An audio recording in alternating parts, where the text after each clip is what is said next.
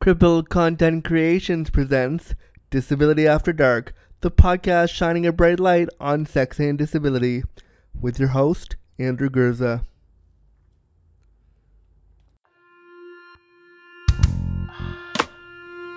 Disability After Dark with Andrew Gurza, shining a bright light on sex and disability.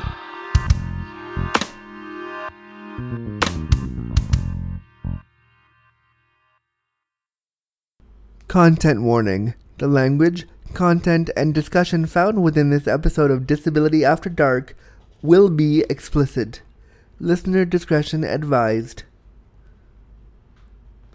Hey friends, thanks so much for clicking on this brand new episode of Disability After Dark, the podcast shining a bright light on sex and disability. I am disability awareness consultant and crippled content creator Andrew Gurza, and I'm ready to shine a bright light on sex and disability with you. This is going to be a good one, and I'm really excited for this one, so let's get started. I also want to give a quick shout out to my friends Betty Butch, who pledged $1 a month over the weekend to keep this show going. I really appreciate that. Thank you so much. That means a lot. And I also want to thank Kate Welsh for upping their pledge from $1 a month to $5 a month. This means so much. And also you should follow Kate's work because they do awesome work around disability justice in and out of Toronto. You can follow them at katewelsh.ca. If you want to pledge to the show, make sure to head over to patreon.com/crippledcontent, and you can pledge as little as $1 to keep the show going, to help me do research, to help me pay for things like new equipment, and all that kind of stuff. Also, I want to do some Patreon perks like shouting out your name like I just did for Kate and Betty. I want to do stuff like that to thank you for supporting this show. So every time you pledge, the week after, I'm going to make sure to say your name on the air. Thanks a lot, and now let's get to the show. So I'm pretty sure I've said it on this show before that I am dying to have a sexy sleepover with a good-looking suitor in my bed. That's my favorite thing. I love the idea of having a sexy sleepover with a lover where we stay up all night chatting, holding each other, laughing, being goofy, and sharing in the intimacies as we get to know one another. I picture myself tumbling with a lover under a big, soft, fluffy sheet, my gimpy body curving and crippling under the weight of all the pleasure, falling asleep in each other's arms after a night of hot, crippled sex. Now, the image of me tumbling with a lover makes me giggle because that just feels like I would fall. But in my mind's eye, that's what I want. I want to be with a lover in sexy pajamas and giggling and laughing and having such a good time. That's one of my biggest fantasies that I have yet to engage in or explore in, and I think that's in part because of my disability. And if I was to really look at it, it's not even necessarily because of my disability per se, but it's because of the structures built around my life as a disabled person that kind of make the idea of a sexy sleepover all but impossible for me. My life is managed and micromanaged by the schedules of other people and attendant care and all those things, and very often the needs of the overall system override what I want or what I need. I have a set bedtime that is decided by my care team. That was decided the minute I moved in here. They were like, this is what time you go to bed, and you really don't get a say in that, and we can rearrange that for you occasionally, but it's very rare that that'll get to happen for you. And they told me that the minute I moved in, they were like, here is your time. We can work within that occasionally, but it really won't happen for you on a wider scale. And this was different for me because when I lived in university, I could stay up as long as I wanted and there was always care available. Whereas this care unit is a little bit different. So it was harder for me to kind of acclimate to that initially. My bedtime is at 11 o'clock on the nose, and usually my attendant care, and let me kind of break down how this works. So usually my attendant care worker is supposed to come at 11. Usually they will call or text me around 10 and be like, hey, are you tired? And to be honest, I probably am tired, so I'll probably go to sleep, and I'll sleep then. And so then they'll come and they'll start the routine. And the routine is not really hard, but there is some training and understanding of my super sexy blue sling that has to happen. I have to go over how I want to be positioned. I have to take some certain medications before I go to sleep. So there are things that I'm really appreciate that the attendant comes and does, and I really like the routine because I know what it is, I know what's going to happen, I know how to run that routine, I know how to do that code really well, and I appreciate that I also get to sleep through it a little bit because I trust my attendant care worker knows what to do.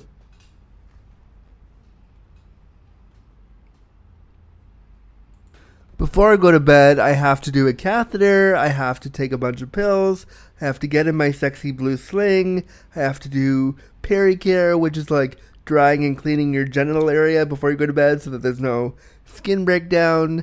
I have to be exactly positioned in a really, really precise way so that I'm comfortable. And I have to have all my wheelchairs and disability electronics shut down and turned off because if I don't, sometimes at 4 a.m. my computer decides to play porn. It's really happened. Or sometimes the wheelchair doesn't charge at night if we forget. So I have to make sure that everything is set up, and that is a really precise, like boom boom, has to be done the right way. And I really appreciate all the care staff that I work with because I'm comfortable with that. If I had to bring a lover of any kind into that, I have been super nervous when that's happened. That's happened only a few times in my life, which I'll now get to. But I've been nervous every single time that's happened. Every single time I brought somebody in to sleep over, I've been terrified that they would see this reality. And I was thinking about it last night when I was watching my attendant put me to bed. I was thinking how comfortable I was, just me, myself, in the space, and thinking if I had somebody stay over, or if I was living with somebody, or if we were hanging out for the night, how different my behavior would be, and how I would change the way that I did care, and how I would change certain things because somebody was there. And I would want them to see. I wouldn't want them to see my. It's such a weird thing because I would want them to see stuff to get to know me, but I'd also be like, how do I hide this and make this sexy so that I don't seem extra disabled right now? I've only had 3, well, maybe 4 semi-adult sleepovers in my disabled sex life that I can even properly speak to. And to be honest, none of them were super memorable for me, and none of them were super enjoyable, and I'm going to go over them with you right now. If you go back to episode 103, you'll hear the conversation I had with the awesome wine and crime gals about sex and disability, and there was a part where we talk about this guy that I was sleeping with who stopped in the middle of sex to ask me for juice because he was diabetic. And so Amanda from Wine and Crime and I have a little conversation about that. You should definitely check out 103. But this is a guy where I had a sleepover with him. We had great sex. He came all the way up from Toronto to my suburb at the time where I was living to fuck me. It was I thought we had an amazing time. Even though he asked me for juice in the middle of sex, it only made it that much better. But then after our sleepover, he gave me a shower and did all the stuff, and then we had breakfast and he disappeared. And that one, I mean, I was really invested because I don't let people sleep over because because of all the stuff that I'll kind of allude to later. But I was really into this guy, and then he disappeared, and I was like, what the fuck? That's really shitty. We never spoke again, never saw him again. And it was like, why would we do all this? This is a big deal. And I laid out for him before he came over how big a deal it was. And then he just peaced out. And I didn't appreciate that at all. Sexy disabled sleepover attempt number 2 happened, or number 2 that I'm going to talk about anyway, happened when I was in university. I was hanging out with this French guy named Patrice, who I met online and who none of my friends liked because he was super French and he was kind of like douchey and weird, as you might imagine a French person to be. Not that all of them are, but if you imagine them to be kind of like, oh, I'm French. Any French listeners, sorry about that, but he was super douchey, and I was sleeping with him, and so he stayed the night in my dorm room, and we messed around, and it was I can't even remember what it was like, but I guess it was okay. And then the morning after, the attendant came in, and I forgot to tell the attendant that he was there, and so the attendant walked in to see a man's ass in my bed, being like, "Oh, that's uncomfortable." And then we had to have a talk with the management about sleeping arrangements, and I felt shamed about it because, Andrew, you shouldn't have a boy in your bed, and that was super weird for us, and you have to let us know, blah blah blah blah. And so it felt really like I was in trouble for having a sleepover. Sleepover number 3 happened also in college. I met this guy at a bar one night, and he was like, "You're really cute. Come home with me. Let's do the things." I said, "Sure." Brought him home. We had the sex. It was okay. He was a alright guy, I guess. We did the things, and then I found out the next day that he was a local newscaster, and we never spoke again, but I saw him on the news like repeatedly, and that was super weird for me because I was like, "Hey, I sucked your dick. Like, it would be really cool if we would talk, and now I'm seeing you deliver the news. That's weird, but I guess good for you." I remember him being super kind of comfy with the disability thing, but I was annoyed that he also disappeared.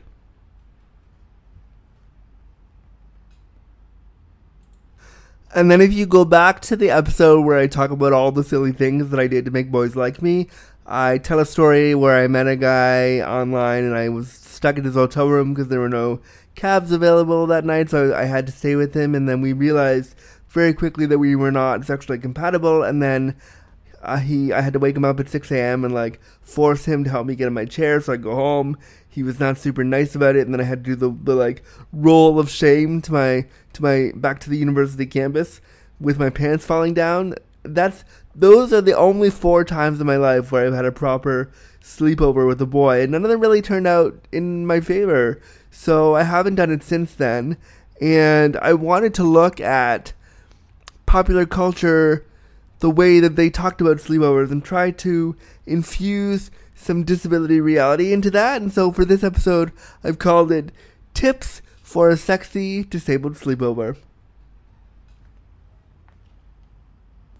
When I typed stuff into the Google machine, all I saw for sexy sleepover right away was really like usual pictures of conventionally attractive people, white, able, straight, cis people in the magazines, like rolling over and laughing and looking super model-esque for a sleepover thing. And I was like, ew. I want to do a photo shoot that blows that trope out of the water and centers disabled, queer, non-binary, people of color having sleepovers and being sexy and being like on each other's backs laughing. And I want pictures of disabled people in slings with their lovers. I want all that kind of stuff. So photographers out there, be in touch and let's do this thing. There's one photo in particular that I saw, and I'll put it up on the social media, of a girl jumping on her male partner's back in pajamas smiling, and I thought this would make a fantastic photo of an able-bodied partner carrying the disabled partner on their back into the bed or something, smiling and laughing, or again, in a sling smiling and laughing, or in their wheelchair smiling and laughing, in their pajamas. This is just a thought. But something has to be done, because disabled people have sleepovers too! One of the articles that I read suggested that there were some fun ways you can ask a partner to a sexy sleepover. Of course, none of them really dealt explicitly with how to bring our disabled identities into this, and if I'm honest, they didn't even deal with it implicitly either. There was no mention of disability anywhere. There were pictures of like happy white able people smiling and laughing in pajamas. The article said something like, you could be really straightforward, so to infuse disability into that, you could say something like, "Hey, I want you to come back to my place sometime. My apartment is accessible and I'd like you to stay over." Whoa, that's a pretty big ballsy move for a disabled person to even suggest that. And as I was typing it, I was getting the ableist sweats. I mean, if you have the balls to do that, that's like, super, go for it, because I would be terrified to say it as plainly as that. But if you can, do it. You might also want to go, you might choose to go the more playful route. You could say, hey, I wanted to show you what my gimpy body does at night. Let me show you my dead turtle. Or, hey, want to see how I can't roll myself over at night and want to help me with that? You can really make a joke about it and make it playful and fun, because then you get to gauge whether or not the person is comfortable. I think adding disability humor into this really breaks the ice, and you get to decide whether or not this is something you really want to move forward with on how they react to the joke. If they're like, oh, that's not funny, I don't know if I can do any of that, then you know maybe not to extend the invitation, or be like, oh no, I was just checking, okay, thanks, bye, and like you can like safely run away from that. But if they laugh and play with you, maybe it's something you might want to consider properly asking them. And if you're a non-disabled partner and you want to invite a disabled person over, you should totally bring up their disability and be like, hey, I want to have you over, but I'm not sure how to deal with all this. Maybe make a joke about like the disability with them, not at them. Make sure you joke with them, but talk about how like, hey, my place totally has stairs and I'm an asshole for it, but I want to try to get you in. What can we do? Maybe like there's a way to ask a disabled person over too. And non-disabled people, you should be asking disabled people over to your place, because we don't always want to invite you over to our houses. We want to come to yours to sleep over. So think about that. One of the articles that I read suggested that you should only invite sleepover sexy guests that you don't have to kick out in the morning, or people who won't be rushed. Now, this can be different if you're disabled, because given your level of disability and or how your disability care support system is set up where you live, this can work both ways. You may want your lover to leave so you can transition from sexy gimp to professional gimp right away as soon as your care gets there. And I admit this can be super jarring. Waking up with someone who you were just intimate with only to realize that in 20 minutes your care worker is going to be there and you have to like shift gears can be hard to do. So you may feel safer and more secure in asking your lover to leave so you can make that transition easier for yourself. And I have no problem being like, hey, my person's going to be here, thanks for coming over, like, get the fuck out. I have no problem doing that. And the 4 times that I've had a sleepover, I was happy to do that. Or to at least say, hey, do you want me to get care so we all feel more comfortable? Is that what you want to do? Like, I have no problem saying, hey, care's coming, be aware of that.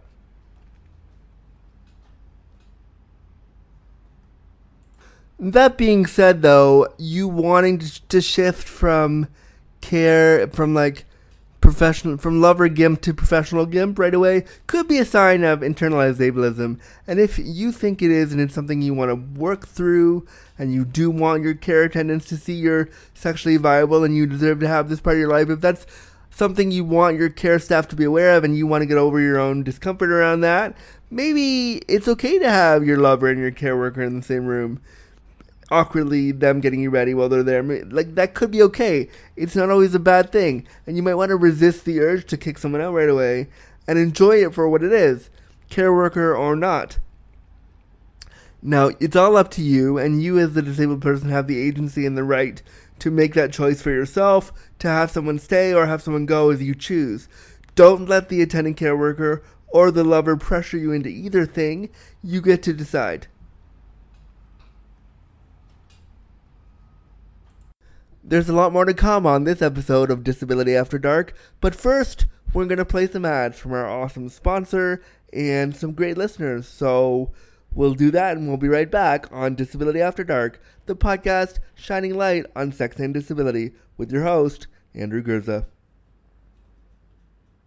This episode of Disability After Dark has been brought to you by the worker owners of Come As You Are.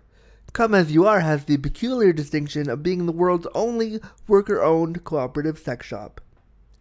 With feminist and anti-capitalist values, Come As You Are only carries sexuality products that they truly believe in at the lowest price possible.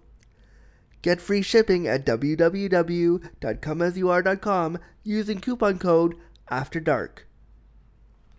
Hi, this is Dallas Steele, and I listen to Disability After Dark, the podcast to shine a bright light on sex and disability. with Andrew Gurza. And we're back. I want to thank Come As You Are for being an amazing sponsor, and I want to thank all of you for providing your 20-second ads about why the show is important to you. If you want to submit one, head over to your phone, open up the Memo app, send me a 20-second memo on why Disability After Dark is important to you, and email it to disabilityafterdark@gmail.com. I'd love to hear more of these, and I'm looking for new ads. I'm also looking for new sponsorship. If you want to support one of the only shows around sex and disability, and you work for like a sex toy company, and you work for like a sexuality business, and you want to support that in any way, reach out to me, and let's make something happen. But now, back to the show. The next piece of advice that I saw in almost every single online article that I read about proper sleepover etiquette is to turn off your phone. They say that it isn't so that you don't disturb a partner at 4 a.m. from an ex. So, like, they're like, don't look at your phone if you get a text from your ex at 4 a.m. Like, turn off your phone so you don't get that text. And this might be true, but for a disabled person, this advice reads as irresponsible and frankly unsafe. As so many of us know, our phones are literally our lifelines where we call out for help to our attendant care workers, to our families, to our friends, if we need it. Mine is with me all the time. I constantly have my phone with me, have it on my lap all the time. I'm looking at it right now. As I record this, it's always on. Even if I have it on silent, I have it on with me. And I would strongly recommend that you do not turn off your phone if you are disabled and you're having a sleepover with a partner. Just don't do it. Something can happen and you might need help, and don't ever turn off your phone. It's a big safety thing, and I would strongly advise to not turn off your phone.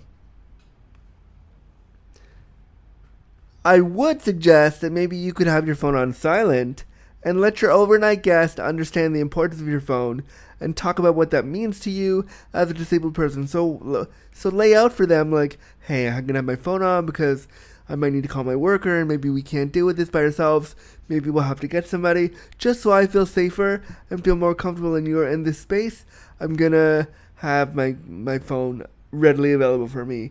Thanks so much. Say that it's an access need, because it really is. No one wants to be caught in the dead turtle position and have someone beside you who can't help you or doesn't want to help you, and then have no access to your phone so you can't get help if you need something. You always want to have your phone there just in case something cryptastic happens. Another piece of advice that I actually really liked from the mainstream magazines was to mentally prepare yourself for somebody coming over. And I think this is important for disabled people too when we consider entertaining somebody. Go through all of the ableist fears that you have in your head before somebody comes over. So be like, oh my goodness, if they come over, this is going to happen. My lift's going to break. I'm going to pee all over them. I'm going to have a disability moment. I'm going to have, my wheelchair is going to break. They're going to be uncomfortable. They're going to not be able to handle it. My CPAP machine's going to break. I'm going to something. Go through all the worst case scenarios in your brain and take a breath and realize that this lover maybe actually wants to be there with you. And maybe they want to get in with your disabled body. And maybe they want to sleep with you and feel your awesomeness and your disability awesomeness together as you sleep in the night. Maybe they want to. And it's okay to be scared, but run through that in your brain first to get over your internalized ableism a little bit. On the flip side to that, if you are a non-disabled lover and you're inviting a disabled lover to your house, go through your house before they get there and run over what might happen and what you may have to do to make your apartment more accessible. So move things to lap level, move things lower, see about installing a grab bar, see about getting a plywood ramp. Run through all the things you would need. Call your friends and be like, hey, I'm having this sexy big dick cripple over for the night tomorrow, and I might need you to be on standby to help me get him in the house. Like, run through all of those things too if you're a non-disabled lover and you want to have a disabled lover in your house, think about all that. And run it through so that by the time your disabled lover knocks on the door, you have figured something out to make them feel safe and comfortable. I also read that you should clean up all the clutter in your house and offer a clean space for your guest to visit and sleep.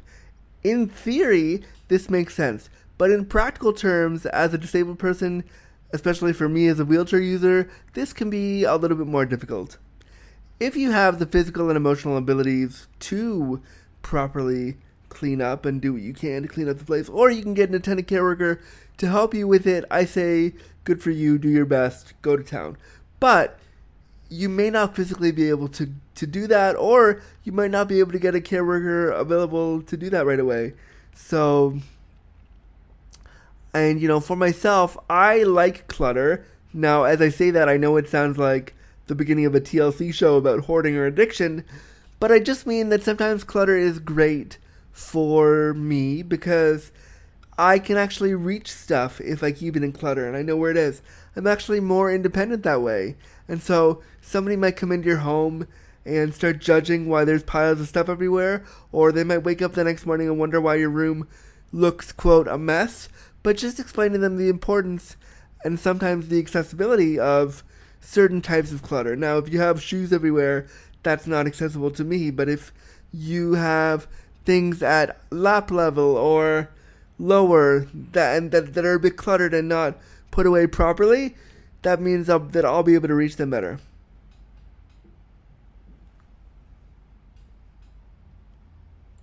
As I was going through, the guides also suggested to have dim lighting in order to create a particular ambiance of sexy. Now, as I have the privilege of full sight currently, I'm all about creating a sexy backlit atmospheric vibe.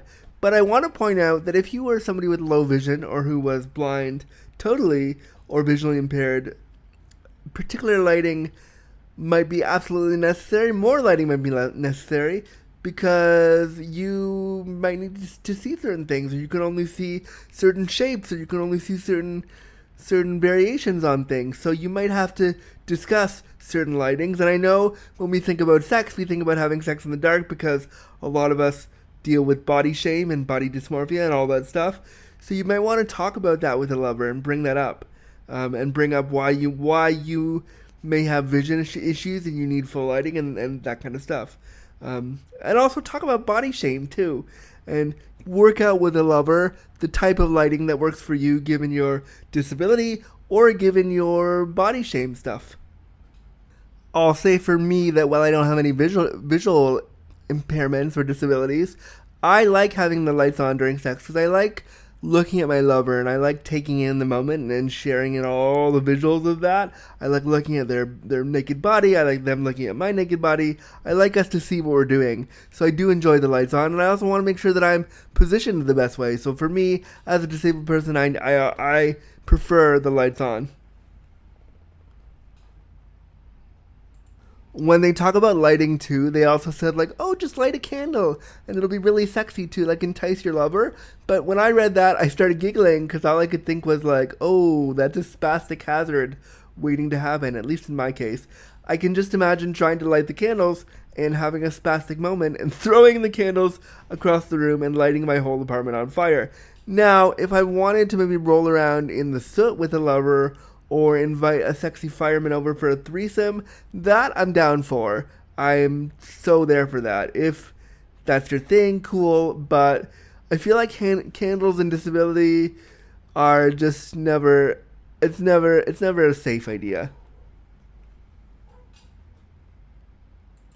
Also, when we're creating an ambiance, we often talk about scents and different scents. So one of the articles suggested that you get lavender and you get all these different scents to make your house smell great. This can be good, except you might have a lover with sensory issues that smells might make them get really, really sick, and you might want to check in on, hey, I want to create a sexy ambiance for our get-together on this day. What smells would work for you? What's okay? What's safe? What's not okay? How do I make this as sexy and sensual as possible in terms of olfactory smells versus what, like, you getting super sick, what can I do? So talk that through with the partner too, because a lot of us with disabilities have sensory stuff around that we can't control, and if there's a smell that gets in our nose, we get really violently ill. So that's something we should definitely consider. And I will say that wanting to have a nice scent in the house is important for me, because a lot of my bedroom also turns into the place where I do a lot of my personal care. And to be super frank with you, I will shit in my sling in the morning when I go to use the bathroom. I shit in my sling over my bed, and I shit onto a blue pad onto my bed, and then they take it away. So when I know I'm having a lover, I'm like, oh, I want to make sure my room smells super great, but I also don't ever want to make my lover be sick. So my urge to like spray things with the air freshener is super strong, but I've avoided that because I don't want to make anybody get super ill who I'm fucking. I hope you enjoyed me talking about my shit habits, but let's go back to some other things the article said, and how to make it more accessible. One of the articles suggested and said that you should wear pajamas that make you feel confident and sexy. Okay, when I wear pajamas, I don't feel sexy. I feel comfy and badass, and I'm never like, yeah, pajamas are sexy. I'm like, I feel super good in these. As a disabled person, I can tell you that pajamas and the materials of pajamas are not usually the most accessible pieces of clothing out there. To be honest, they tend to be really, really tight and hard to get on, at least for me with all my spasticity. So I sleep naked and I sleep with nothing on, and I'm just like, I'm gonna free ball it. Here's my deal. This is me dealing with it. Yeah, like awesome. I remember as a kid when I was putting on pajamas, my mom and dad would get me pajamas and I would wear them. I would wear them all the time because I was trying to be, they were trying to be like, Andrew, this is what you wear at night. And so they get me pajamas, and over the years, there were a bunch of PJs with a bunch of rips in them because they were trying to get my poor spastic chicken arm in the arms or get the leg through, and everything would just rip. And so at home, if you go to my house in my mom's house, there's like a pile of like ripped pajamas with like weird holes in weird places because they were trying to get my body through the fabric and it just didn't work. So eventually they were like, all right, you're sleeping naked, here's why. Now, I suppose if you and a lover wanted to try out some like cool foreplay and make like pajama putting on part of your foreplay or something, you could like get your partner to try to put your spastic arms through things, and that could be a fun, sexy game, and then you could make out halfway through or something. But really, I would say maybe just say to the partner, look, I have to sleep naked because of this. This is my deal. Here it is. Hope you're okay with that. Remember, too, that individuals with chronic illness or different sensory things might have sensitivities to fabrics, and PJs could be an issue, sexy or otherwise. So have a talk about that, too.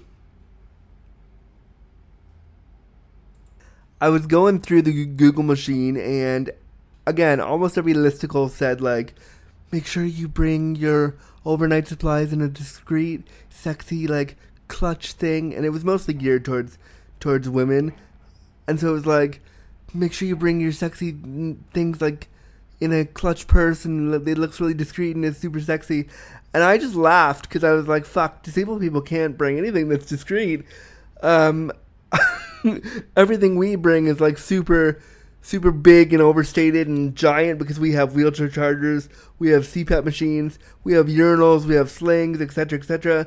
We have all the stuff we got to bring. And so I just thought, there's no way I can bring this in a sexy, sleek container. I have to go balls to the wall on this one. I was gonna suggest that you go to the store and you get yourself like a nice big Coach bag and a nice big like thing, and you like really make it pretty and sexy so you can still be like, yeah, this is my sexy overnight bag, bitch. Here's all the stuff that I bring, look at me. But then I was like, oh, disabled chargers and all those things get dirty really fast, and you don't want to spend all that money to like get a nice bag only to have it be dirty 5 seconds later. So I would say go to the dollar store, get like a nice ish bag from the dollar store that you can like carry stuff in, or just go to like Bentley and get a nice suitcase that rolls in and says, yep, this is all my stuff, and then bring your suitcase and be like, this is my life, I'm coming to stay the night, but I need all these things, Deal with it. This is how I roll. Here I am. And if you own that shit, your partner might see how serious and how real you were about this because you thought about everything. Don't do the thing where you think to not bring something because you're going to be ashamed about that. Make sure you bring all the stuff you really, truly need. Bring your meds, bring your CPAP machine, bring all your catheters, and don't be ashamed about that because if they want you to come over and be with them, this is how you're going to do it, and it's okay. It's okay. Disability is a serious business, and lovers have to get with that. I also read in one of these things, they were like, make sure you're respectful of one person sleeping side of the bed. And again, theoretically, yes, you should be respectful of someone's sleeping arrangements in their place and whatever it is. But especially if you're inviting someone over to your disabled space, take up all the fucking crippled space you need to sleep, and they can figure it out. You want them to be comfortable, of course, but our bodies need space, and so whenever I consider having a guest over or think about that, I'm always like, but I need my space. And so whenever I go traveling to do like work stuff and I'm in a big comfy hotel bed, I splay out because my legs are over here, my legs are over here, my arms over here, my dick's over here because of my spasms. So talk to your sleep partner about sleep positions and the reality of disability, and if they have to be in the corner because you spastically like kick them out of the bed, then that's what they got to do. Or maybe you should like sleep on the floor with the partner in like a fort. Have your partner and you make like a sexy disabled sleeping fort. I would love that with the partner. If we were like, let's not use the bed because my bed is particularly small. So I'd love for a lover to be like, let's sleep on the ground together in a pillow fort, and we can fuck in there and mess around and have fun. Like that'd be awesome. I also love the idea of holding on to a partner at night, not necessarily because I enjoy spooning, but because then if I have to roll myself over, I can actually do it. Basically, I just grab your side at 3 in the morning and pull you into me so that I can turn over on either side that I want, and that's a great thing for me, and I appreciate that when I have people in my bed. I was at my friend's place in Ottawa, and she has CP2 a while back, and we were sleeping in the same bed to make things more accessible, and so at night I would grab onto her body and pull my body over, and it is a really good feeling to know somebody is there to be able to help you with that, even if they're like, fuck Andrew, stop, at least I can roll over and grab somebody. So lovers, if I grab you at night, it's not necessarily because I want to fuck around, it's because I want to roll over, just so you know. And then they were like, make sure that after your night of passion you like get up and you make the bed for the lover or something like that. And I just laughed and I was like, okay, I have spastic CP and no coordination, so if you want wheelchair and tire stains all over your 800 count threadbare sheets, then I'm happy to provide that for you, but I certainly cannot make the bed for you, so there's no way I'm providing that piece of etiquette for you. Now, if you're physically able to and you're emotionally able to do that for somebody, that's great, but if you can't, it's not a big deal. The same goes for the make them breakfast as a thank you thing. I can try to make you breakfast, but I'll probably end up throwing your food across your kitchen and making a much bigger mess than if you just made it or if we went out. Now, I can buy you breakfast as a thank you, but I certainly won't be able to make you anything, and I don't want to ruin all of your foodstuffs for the week by making a giant mess and trying to say that I was being nice. So, the idea of making somebody breakfast when you're severely disabled is tough. Now, if you're a non-disabled lover and you're bringing a disabled person in, yeah, for sure make them breakfast and feed it to them too. That could be super hot morning foreplay. I don't know, but to help them out with that. But if you're disabled, don't make breakfast for anybody because it could just lead to problems.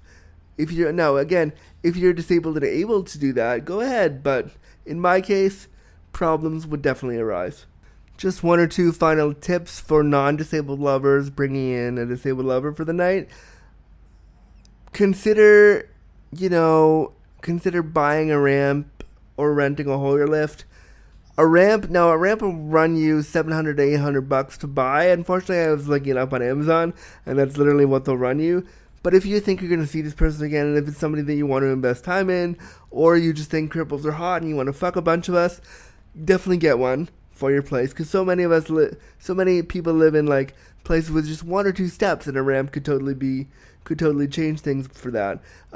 Consider if you're seeing this disabled person long term and you want them over more regularly, consider renting a Hoyer lift, which is a special lift to get somebody in and out of bed. They'll run you, honestly, $100 to $200 a weekend. You might want to consider buying one. They're like $2,000 at cost. If you're seeing this person regularly, buying or renting. But it shows the disabled person that you give a shit about their stuff, and you give a shit about them being there. So consider those as options to have a disabled lover in your house for the night. I don't have any other major tips. That's about it for me for sexy disabled sleepover tips. If you are a disabled person and you have a sleepover story, sleepover tips, another suggestion for a show, if you want to be a guest, do all the things and email me, disabilityafterdark@gmail.com. Please go on the Apple Podcasts and leave us a 5-star review. Tell me on there how important the show is. It helps the algorithms and gets smaller shows like mine out there to the public more. Leave a review there, that'd be great. Tell all your friends about it, download the show, and pledge if you can. Thank you so much for listening, and we'll be back next week with a new episode. Thanks, bye! Alright, so that's another episode of Disability After Dark, the podcast shining a bright light on sex and disability. I'm, of course, your host, Andrew Gurza. Thank you so much for listening and being a part of this. If you want to follow my work, you can head on over to www.andrewgurza.com or follow me on Twitter @AndrewGurza. You can also follow the Disability After Dark podcast on Twitter by following DisAftDarkPod. You can also follow our Facebook page, facebook.com/DisabilityAfterDark. It would also be super awesome if you could leave a 5-star review wherever you get your podcasts so more people can hear about the show.